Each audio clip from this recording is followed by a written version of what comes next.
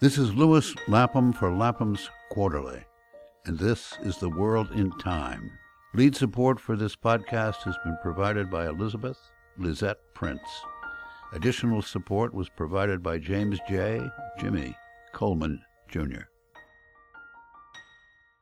This is Louis Lapham with The World in Time, speaking today with the prize-winning historian William Dalrymple about his new book, Anarchy, the East India Company, Corporate Violence, and the Pillage of an Empire.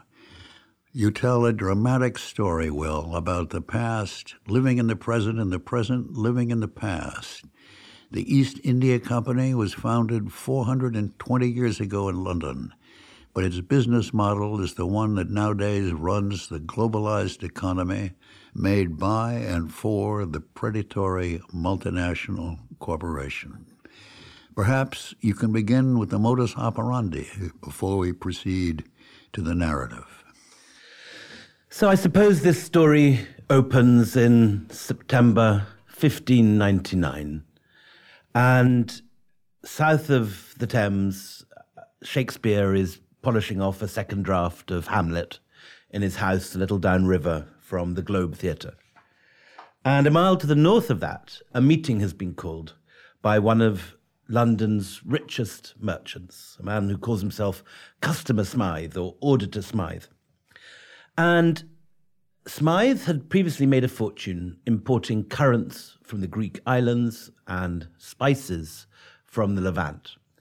But he had found his source of income threatened by what the Dutch were up to at the same time. And the Dutch had the idea of, rather than buying the spices, which every European needed at his table in order to cheer up his dismal food in the 16th century, rather than buying them from Cairo or the Middle Eastern merchants, the Dutch had the idea of sailing right round the Cape and buying them directly from the producers in Indonesia, which of course undercut anything that Smythe was able to do. So in September 1599, he decided that if the Dutch can do it, the English can do it too. And he called a meeting, not just for his 250 cronies who'd invested in the Levant Company, his previous vehicle for spice imports. What he wanted was to get a much larger capital investment. So he invited a public meeting to which anyone could come. And we know who came because there were notaries at the door recording all the people as they walked into the Founders Hall in Moorgate Fields. And as well as the rich merchants, as well as the Lord Mayor of London hung with his chain of office and the big ship owners with their ruffs and their beards and their stovepipe hats, there were people who described themselves as vintners, skinners, haberdashers, grocers, ordinary, ambitious merchant folk, anxious to give their maybe £10 or £20 of extra cash in order that they could get a share of what was an entirely new concept in business.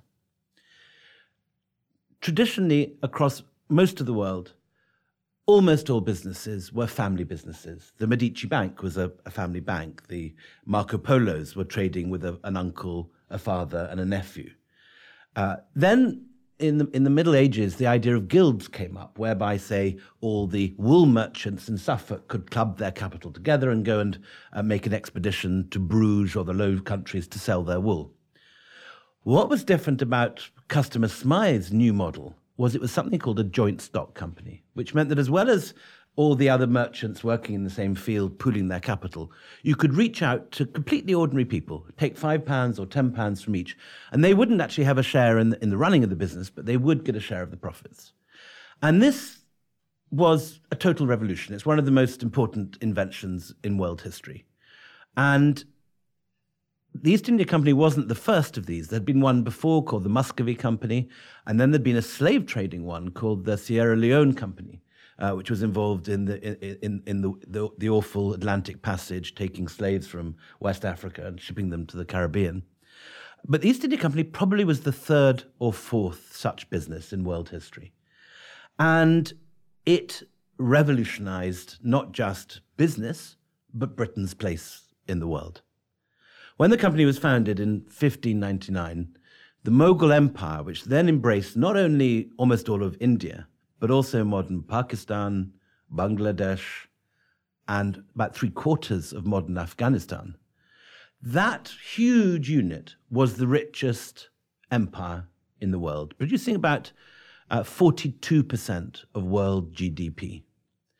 And for the first time in history, India was a richer country in terms of domestic product than China was. It had just overtaken China. In comparison, England at this stage, just wrecked by the Reformation, cut itself off from its European partners, rejected Catholicism and the papacy, now really alone in the world, but for a few allies in Northern Europe, England had only 3% of world GDP. And it is more or less the achievement of the East India Company, if you can call it that, to basically reverse those figures. By the time that the East India Company was wound up in 1858, Britain was producing around 40% of world GDP, and India was producing just 3%. According to Tolstoy, it's the enslavement of 200 million people by a commercial company. This is the thing that attracted me to this subject, because in my school lessons, we'd basically been taught to see, as I think generations of young British pupils had been taught to see this, as a national project. This was part of the empire. The Great British Empire, on which the sun never set, stretched from one end of the world to the other, we were taught civilization, right. railways, cricket. I was taught the same thing. I remember the story. And it was given this spin that in the whole British conquest of India was part of this national story of glory and honor. In reality, what was well known in the 18th century, but was whitewashed and sort of polished and airbrushed, if you like, by the Victorians in the 19th, was the fact that the British conquest of India was not the British at all. It was done by one commercial company operating out of one office block, 5 windows wide.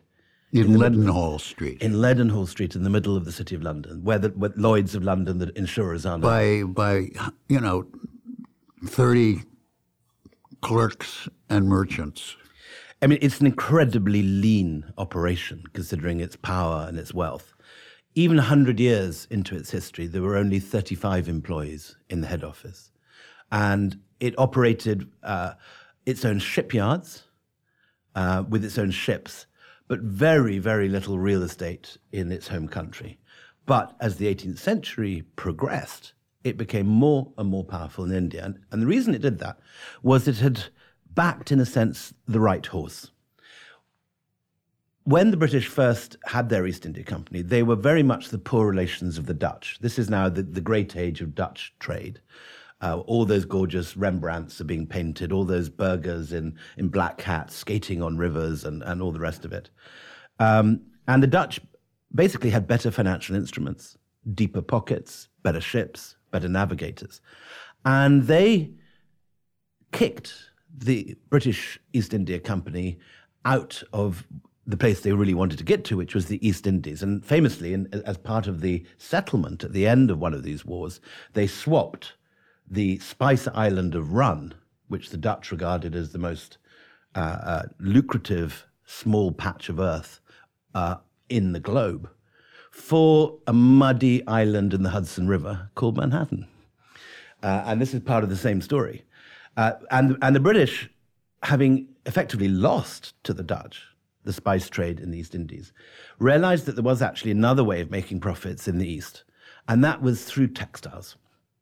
And their loss to the Dutch happened to coincide with the moment that India, and particularly the east of India, the province known as Bengal, was the industrial powerhouse of the 18th century. There were 1 million weavers in Bengal at this period, producing everything from incredibly cheap, well-made cotton goods to beautifully painted chintzes, to textiles of such incredible fineness that they were known as buffed hawa, woven air. And the British became the the means by which these textiles reached the world, not just Britain itself, but the whole of the Middle East and Europe, and also the New World. And such was the scale of cotton exports to Mexico, for example, that Mexico actually suffers deindustrialization in the 18th century because so much Indian cotton is arriving at rates that Mexican weavers simply can't keep up with. So this is a properly global business. And the small Elizabethan company with only this 35 staff soon becomes this sort of monster, which by, let's say, the 1780s, has conquered a great deal of coastal India, has used its conquests to plant opium, which it illegally exports to China in the largest narco operation in history. The Chinese wanted opium imported as much as the Americans want crack cocaine sent up from Colombia today. And so the British did it underhand through smuggling and a whole variety of other underhand methods, very similar in many senses to narco operations out of Latin America today. And with that fortune, they then legally bought Chinese tea, and this is the period when suddenly tea is the big drink over the Western world. And they import it to not just Britain and Europe, but also America. And of course, in the end, it's East India Company tea that is dumped in Boston Harbor at the beginning of the American Revolution. So what you have created by the beginning of the 19th century is not some stumbling Tudor company run by a few sort of Elizabethans in dirty streets stumbling around in codpieces. What you have by the middle of the 18th century is the first major multinational corporation. In the early part of your book, you start with the beginning, the first British merchants arriving on the East Coast in 1613, I think, but gradually moving themselves around the tip of the subcontinent and up the East Coast to Madras and eventually to Calcutta. And you summarize that in a very long opening chapter. And the East India Company gradually gaining ground and power, and also recruiting its own army, training Indian natives. They're called sepoys, right? Correct. All right. So now the heavy conquest begins when? 1760s, the Battle of Plassey, Robert Clive. I mean, so this is when we begin to end. This is when a merchant company becomes its own empire. This is the extraordinary transformation, because the East India Company, for its first 100 years, is perfectly. I mean, it's a very large trading company, but it's very conventional in the sense that it takes gold and silver from London, and it arrives on a foreign shore. It buys things there, and it trades them back in Europe for a profit. But in the 18th century, everything changes, and the East India Company transforms from a conventional trading company into a company that's also a kind of mercenary army and a territorial conqueror. And the reason this happens is, in fact, nothing to do with India in many ways. It's to do with Anglo-French rivalry in Europe. At the same time as the English have created an East India Company, a Compagnie des Indes has been formed in France. And the Compagnie des Indes is more of a royal affair. It's not quite the same capitalist, middle-class merchant affair that the English one is. But in this period of conflict, when for about 100 years, the French and the English are at each other's throats, not just in Europe, but in the Caribbean, in America, in Asia. Yes, this is the 7 Years' War. I mean, this is the same period. Exactly. What you guys, I think, call the French and Indian War. We call it the French and Indian War, but I mean, this is the incubation of George Washington, exactly. and also the sustained conquest of India by the East India Company, runs parallel with the American Revolution. So it's a very interesting story, and it starts with a piece of dodgy intelligence, again, like some more contemporary wars today. An intelligence report is delivered to the East India Company in Leadenhall Street that say that the French are outfitting and sending a massive fleet. What year is this? This is, I suppose, 1755. Okay. And this report arrives in London, and the company reacts by first of all sending immediate messages to Calcutta and Madras that they must rebuild their walls and prepare defences because the French are coming. But secondly, they persuade the Admiralty to send out the British Navy, in other words, the government fleet, to protect this trading company's interests against the French in India. And the fact that the governor of Calcutta in Bengal, this new British settlement on the river Ganges, where the Ganges begins to debouche into the ocean, the fact that the British decide to rebuild their fortifications without asking the Mughal governor, Siraj-ud-Dowlah, provokes Siraj to go and just attack Calcutta. And in an incident that became famous in later history, but which was probably much less bloody than in reality at the time, the surviving Brits who don't flee and aren't killed in the conquest are shoved into a small prison called the Black Hole, which again, generations of school children have been taught about the Black Hole of Calcutta. And it's a kind of symbol in British imperial mythology for the brutality of Indians and the need to civilize them. Now, in reality, the probably only about 40 people are killed in that night who die of suffocation and lack of water. But it provides the casus belli.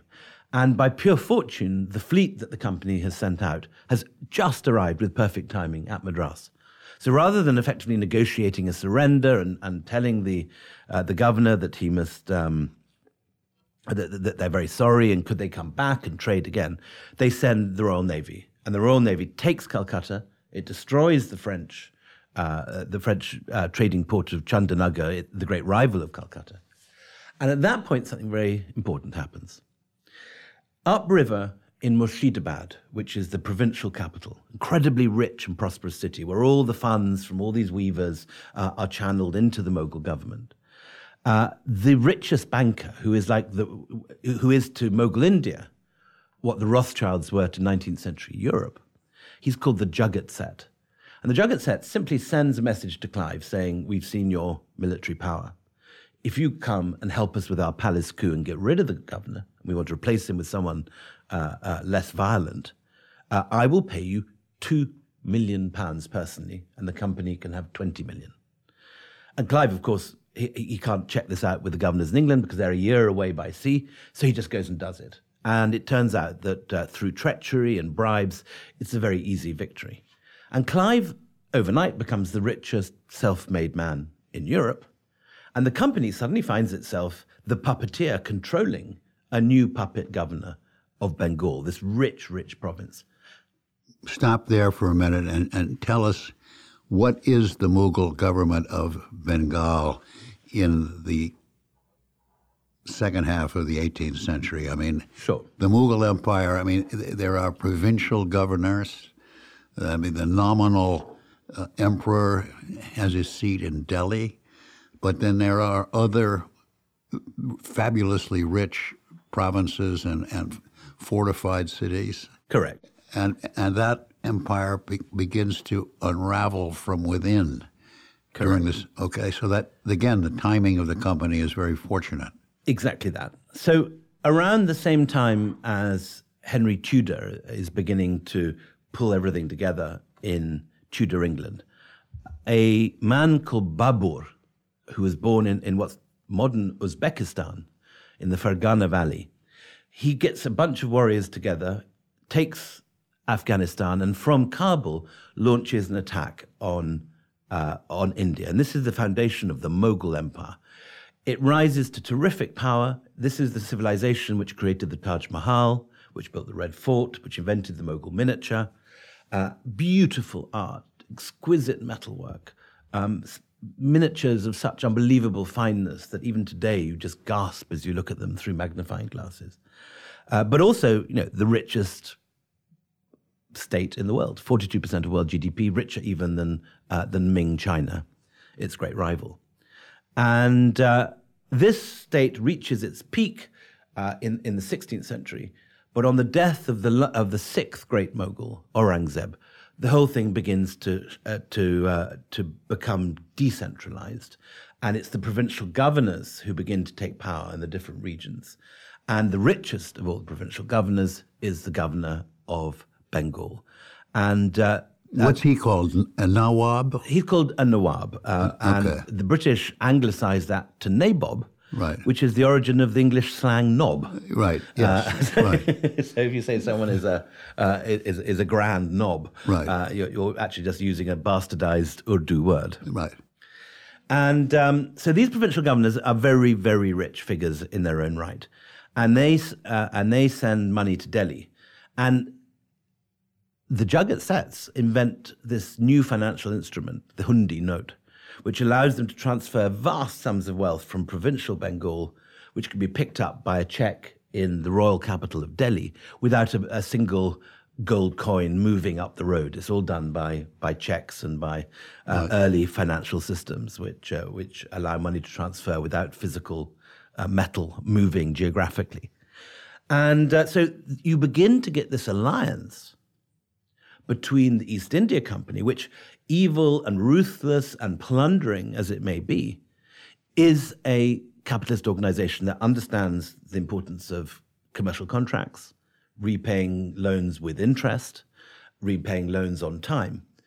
And in addition to the military superiority that the company has brought to India from Europe, where Frederick the Great has invented whole new ways of fighting warfare with screws on the back of cannons that allow you to alter the cannon very minutely and very accurately, advances in ballistics, the socket bayonet, the musket, the flintlock, file firing, the infantry square, all these extraordinary techniques of infantry warfare which have been revolutionized warfare in Europe are transported by the company to France. And this, along with the alliance with Indian bankers who realize that the company speaks the same language as them and will be the safest investment for them, allows the company to turn from a simple trading company into a ruthless territorial monster. And when you say plunder the company, I mean the country, what do you mean? You mean they're taking, it's colonization. I mean, it's the early form of, imperialism. I mean, they're taking from the country bullion, gold, and profit, and they're not trying to mix with the natives. I mean, the Mughals, when they come down, Babur, I mean, those people try to mix with the local natives, but the British don't. These are just objects to be plundered, right? The second part is more complicated. First of all, we'll talk about the plunder. So the word loot, which is a common word in English today, is in fact an Urdu word from India. It's the Urdu verb to plunder is lutna, and it enters English at this period for the very good reason that the East India Company is plundering India and bringing back vast amounts of wealth to Britain. Every time a company official at this period returns home, if he's a high-ranking, successful guy, he often brings back $1 million or $1.5 million in Indian gold and silver. Again, it's often done by check. So he deposits his wealth with the company in Calcutta, and he takes it out in London. But this leads to this drain of $1 million, $1.5 million, vast sums by 18th century standards. You can add at least a couple of noughts today. And this reduces the richest area of India within a generation to a dust bowl. That's Bengal. And Bengal, which had been, this incredibly, it has 2 harvests a year, it's got very rich soil, it's where the Ganges silt settles, so you can use it to fertilize the land, incredibly big harvests. But through effectively asset stripping this area in a way that a modern multinational can do with a corporate takeover, This happens on a vast scale across Bengal after 1765, when a second great battle is won, the Battle of Buxar. And from this point, the company simply controls North India. There's no one that they're afraid of. Their armies have shown they can defeat anyone. And they take advantage of this and behave in the most monstrous fashion. So when a famine comes in 1770, the company does absolutely nothing to there's no famine alleviation, there's very few soup kitchens, there's certainly none run by the company itself. And 1 million people die in a summer. That's 1/5 of Bengal. And there's corpses in the Ganges, there's rotting bodies in the streets of Calcutta. Whole areas of West Bengal are just left empty because everyone has died of starvation. And the first year that this happens, the company doesn't give 1 rupee remittance of tax. Everyone has got to pay their tax bills exactly up to what the company says. And they send out their soldiers, the sepoys, into the villages. And so the first year, the news arrives in London that despite the famine, the tax revenue has managed to come in at exactly the rate of the year before. And everyone in London, the shareholders, vote themselves an increased dividend from 10% to 12.5%. So as 1 million Bengalis lie dying, the rich shareholders in London are having parties and popping champagne.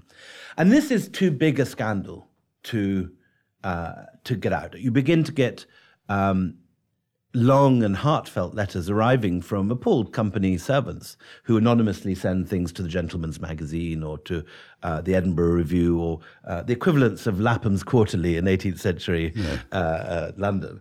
And there are satirical plays put on in the Haymarket Theatre with Clive lampooned as Lord Vulture, and the Chief Justice called Jaundiced Braywell, and these sort of satirical figures. It's like some of our description of our current... Very similar, yeah. Vulgar merchants and, all right. Go exactly, ahead, you know the scene. We know these people. We have them among us today. They pop up generation after generation, but there seem to be a particular harvest of them at the moment. I have an aside. There, at a couple of points in your book, I run across the name Dalrymple. Correct. Is that one of your ancestors? So my family were exactly the sort of people who were involved in the East India Company. We were kind of very minor Scots gentry with ideas and aspirations well above our incomes, and so the younger sons in my family got sent out to India, generation after generation. Many of them died there. One died in the Black Hole of Calcutta, and we are one of these families which built their prosperity and maintained their estates, not on the harvests made in Scotland, but on the harvests brought back from trading in... But you yourself have a great, or so I infer from reading the book, a great love for the Mughal culture and art. And I do. I mean, aesthetically, the Mughals are one of the great high points of world civilization, in my view, in that the beauty of Mughal architecture, the Taj Mahal, the glories of Mughal painting, which anyone can see on the walls of the wonderful Islamic gallery in the Metropolitan Museum. I was visiting it yesterday. These are some of the great treasures of world civilization. Today in India, it has to be said that the Mughals have a increasingly fraught place in Indian history, because we now have a Hindu nationalist government in Delhi, and they regard the Mughals not as great bearers of one of the great high points of Indian civilization, which is how previous generations of Indian used to look at them, but instead as wicked invaders from Central Asia, who were the sort of forerunners of the jihadis of today. So the whole legacy of the Mughals is very much under dispute in India. Names of streets in Delhi named after Mughal emperors, particularly one called Aurangzeb Road, after the most warlike and least ecumenical, shall we say, of the Mughals, the one who insisted on taxing Hindus and who helped break up the empire. That road was renamed only last year. And so what's so interesting is that a book about the 18th century which might potentially be something about dead history, feels completely contemporary on a number of fronts. Not only is it the East India Company the seed of the modern multinational corporation, not only is this the story of how the world was colonized, but we also have the whole story of the Mughals and the end of Islamic rule in India, and all three of these are incredibly hot topics. And you deal with them all extremely well because you write so well. I mean, you write as well as some of the Mughal historians whom you quote. I have one particular Mughal historian that I'm particularly thrilled with, and I remember when I spent 6 years working on this book, and as any historian finds, a lot of it is trudged through archives, and there's quite a lot of time when your eyes are sort of slightly glazing over at yet another page of 18th century handwriting. And one of the greatest pleasures was finding a historian called Ghulam Hussain Khan. And Ghulam Hussain Khan is this incredibly urbane Mughal nobleman who has seen in one generation his entire world fall apart. The Mughals, who were refined, exquisite, powerful, ruling this mighty empire at the peak of its brilliance, seen the whole thing shatter, fragment, and fall apart by not rival Islamic invaders, as might have been the case in the past, but by a bunch of stumbling Western merchants. And there's a wonderful quote by a Mughal official who first sees this, and he says, "What honor is left to us when we are told what to do by an uncivilized bunch of Western merchants who have yet to learn to wash their bottoms?" Right. And this is very much the attitude. And Ghulam Hussain Khan, in 4 volumes of his masterpiece, the Sayr Mutakarin, which is a Persian for the Review of Modern Times, he writes what is really the first sophisticated analysis of colonialism by an Indian author. It reads like Ebud Said, written not in 1970, but in 1780. And he sees for the first time what colonization means, not just the loss of wealth, but the loss of confidence in an entire civilization. He reports how the craftsmen who used to make music, or the dancing girls who used to dance, or the painters who used to paint exquisite paintings, or the architects who were commissioned to to build spectacular palaces, all these people have just fallen out of work because all the British want to do is import their furniture from London and build British-style buildings. And they don't want to listen particularly to Indian musicians or watch Indian dancing girls, though some of them do. And so you get an incredibly sophisticated prose of Ghulam Hussain Khan, who I think is my favorite witness to the whole period and the voice I probably quote most. You get for the first time the sense that his whole civilization has disappeared like a mirage in the desert. That it's exposed, and all his class is now useless. They don't want Mughal cavalrymen with their heroic charges anymore, because instead the British prefer to recruit peasant farmers and train them up in firearms. So the old skill of the fine archer, or the brilliant lancer, or the sophisticated swordsman who could outfence his rival, all that is over in one generation. And one of the great pleasures of this book has been to work with, I work with a wonderful scholar called Bruce Wannell, who is one of the greatest scholars of 18th century Indian Persian. And we went over the last 6 years to many Indian archives and found previously unknown Persian language chronicles of this period, often written by men like Ghulam Hussain Khan, who've seen their world vanish in front of them. And by translating these things, we've found an incredible closeness of reportage of colonization from the Indian side, and complementing this with the East India Company records, of which the one thing that can be said about the company is that, being a bureaucracy, they are incredibly good about keeping records. And in the British Library alone, there are 35 miles of East India Company records, which, of course, no historian can do more than sample. Right. You also have a particular fondness not only for the historian Ghulam, but also for the last Mughal emperor, Who was he? And give me a very brief summary, because his life, again, encompasses the whole of this story. Absolutely. And Shah Alam is, in a sense, my central character.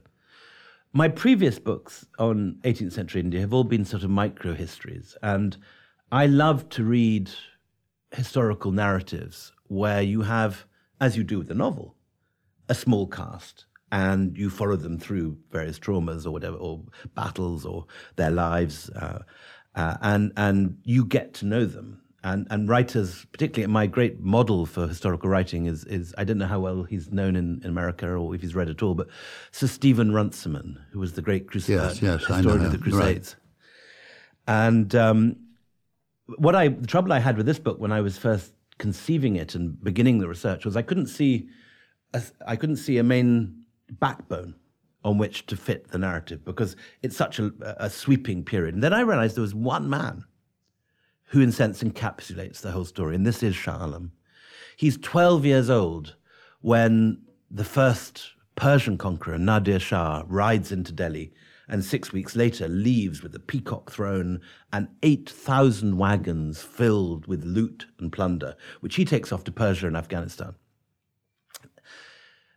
80 years later, Shah Alam in his 90s is this blinded, wounded, humbled old man in a ruined palace, the emperor, as you said so nicely, of an illusory empire, sitting on the palace in Delhi.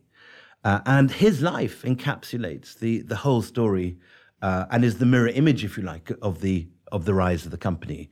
What the company gains is Shah Alam's loss. So I set the rise of the company against Shah Alam's decline and fall. And that's how the structure of the book really works. All right. I mean, the last two battles that you come to are in the year 1803. That's the year that your Shah Alam hands over the sovereignty to Wellesley? Correct. So two brothers turn up, and despite their own aspirations and what they think of themselves, the reality is that they're not frightfully grand at all. They're minor Anglo-Irish gentry. And they show up 1780, 90, something? 1789, 1790, exactly right. Yeah. And the oldest one is called Richard, and he's the Governor-General. And his younger brother is called Arthur Wellesley, who later becomes famous, of course, as the Duke of Wellington. The Duke of Wellington, right. Okay. So these two brothers. So these two brothers arrive in India, and between them, they finish, really, in one sweep of 7 years, the company conquest of India. And again, the excuse is the French, because Napoleon has just come to power in France. Britain is blockaded by continental Europe. Napoleon's last continental enemies have surrendered. And Britain is on its own, rather like in sort of 1940, before the Americans joined the war. It's lost its American colonies. It's lost its American colonies. The Yorktown, Washington has defeated the British state. And so, anyway, Richard Wellesley comes out with a view to using the East India Company's private army, which is now literally twice the size of the British army in 1799. And he uses this private army very cynically to take on Britain's enemies, the French. And this is not, he is a Francophobe, and he does have a very active imagination, but actually his fears are right, because Napoleon is in contact with various Indian war leaders, particularly an amazing man called Tipu Sultan, a self-made conqueror who's taken over many of the richest areas of the south, has governed extremely well and profitably, and has built an extraordinary empire that's very much the equal of the company. And Wellesley declares war against any power in India which has a French mercenary army attached to it. And that means, first of all, destroying Tipu Sultan, which he does in 1799. And then he takes on the last great rivals of the company, who are the Marathas. And the Marathas started off as a peasant army in Western India. They were Hindu, and they hated the Mughals, who were Muslim. And in a single generation, led by an amazing war leader called Shivaji, they erupt from Western India, conquer the great Mughal port of Surat, harass Mughal armies across the south and central India. And by 1800, they are the last really strong regional army left. And Wellesley borrows more money from the Indian bankers, who happily give it to him. And he increases the size of his mercenary army from 120,000 to 200,000. And with these new recruits, he takes on the Marathas. And this is the first great battle of the future Duke of Wellington, Arthur Wellesley. And Wellesley says after Waterloo that however hard a battle that was, it wasn't half as hard as the battle he fought against the Marathas. But the Wellesley want to set up the company as a state power. So talk about, all right, the conquest of the East India Company by 1803, but then we have another 140 years of the British presence in India. When does it become a state operation, and from whence do we get the Raj? Sure. So this is one of the other great themes of the book, the power of the state against the power of the multinational corporation. And obviously this is an issue that's with us still today. With us late and soon, I should say. And initially, it looks as if the company has all the cards in its hand. In 1697, which is just under a century into its existence, the company is caught for the first time bribing parliamentarians with shares to extend its monopoly. Now, this is the first case of corporate lobbying in history. First time. What year again is this? 1697. 1697. Very early. Wow. And the governor of the East India Company plus the Privy Chancellor, who's taken the bribes, both end up in the Tower of London. And, the world we have today in Washington, where ExxonMobil has contracted 20 senators, 10 Republicans, 10 Democrats, that kind of world where corporate lobbies, in the real world, genuinely offer inducements and campaign contributions and all the rest of it to political candidates in order to secure corporate ease of corporate business. That world starts with the East India Company. And initially it looks like the company, which, spends nearly a quarter of all government spending in England is matched by the company's spending. They build the docks. They build, they have the largest merchant fleet. They control about a quarter of British exports, the rest being the related trade in sugar out of the Caribbean and the whole slave trade, which is not something the company gets involved in, but is related because to have a cup of tea in England, you need tea from China, which the East India Company brings you from one direction, and you need to put into that sugar, which comes from the West Indies, which comes from the other direction, and the whole related but even more horrible story of the Atlantic slave trade and the plantation slavery. One of the American patriots in Boston was afraid of the East India Company taking over the United States. I mean, and was very aware that the tea that went into Boston Harbor was EIC tea. This was one of the great surprises when I was researching this, and I found a wonderful paper by the historian Emma Rothschild, who'd spent a long time in the Patriot archives, and it's in a sense in the modern narrative of American independence, the whole existence of the East India Company is completely forgotten, but it wasn't chance that the thing begins with the Boston Tea Party. It's absolutely central, and American patriots are reading the reports in the Gentleman's Magazine and in Blackwell's Magazine of the million starving people in Bengal. And they know that all the tea tax and all that issue, which have been becoming more and more an issue in America, no taxation without representation, all that chant. They saw that, many people believe this was just the precursor of letting loose the East India Company on the Americas. Now, in fact, it wasn't a real worry. I don't think the East India Company, didn't have the charter to dominate the trade of the West as it did the East.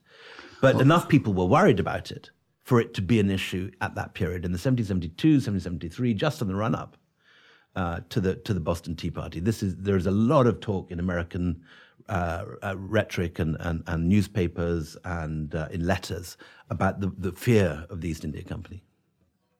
But then over the course of the 19th century, I mean, we have, by 1803, the East India Company stands triumphant, the emperor of the world in India, but the British government nationalizes the company over the next, first half.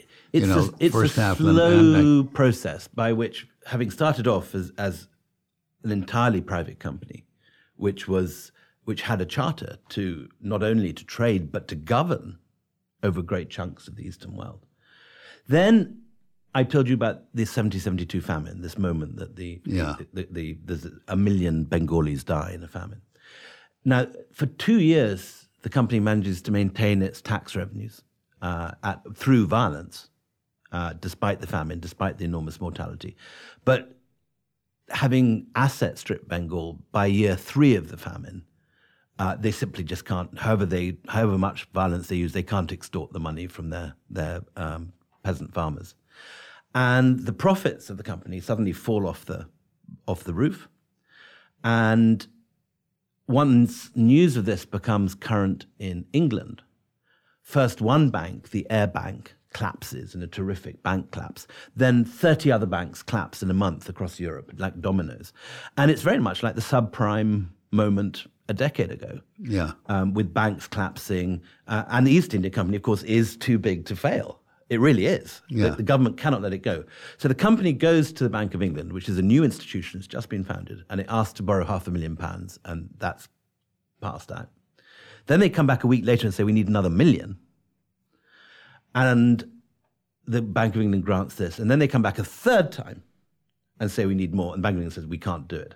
So Parliament is recalled from summer recess, and it becomes a parliamentary issue. And so what you get at the end of this long debate is the 1774 Regulating Act, which is the moment that it's the same as these government bailouts we have today, when the company is bailed out to a tune of £2.5 million in the end, on condition that it becomes closely monitored by London and regulated.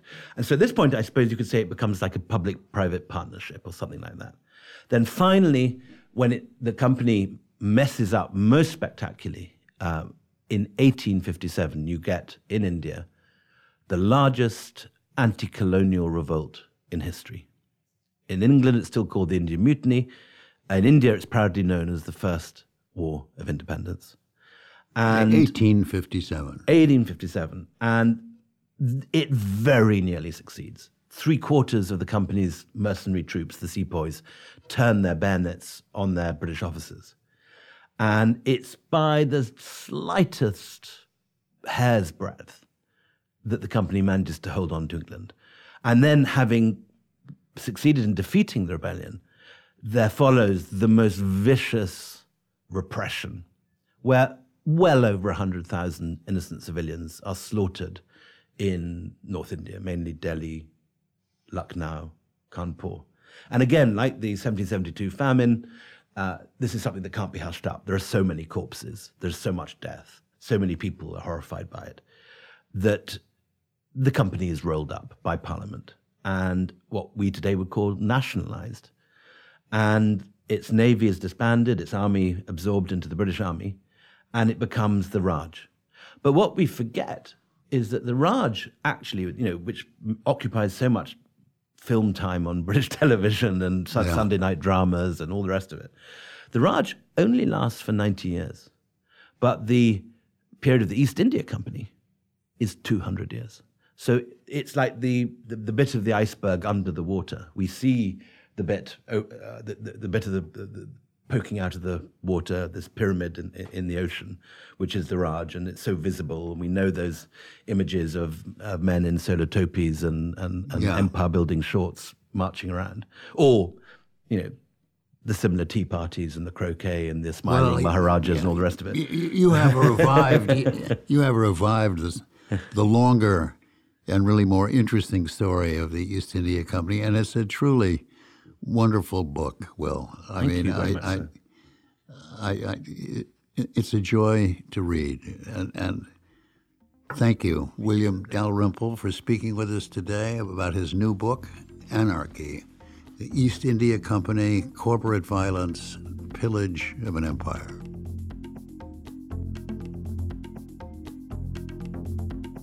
Lapham's Quarterly brings voices from the past up to the microphone of the present.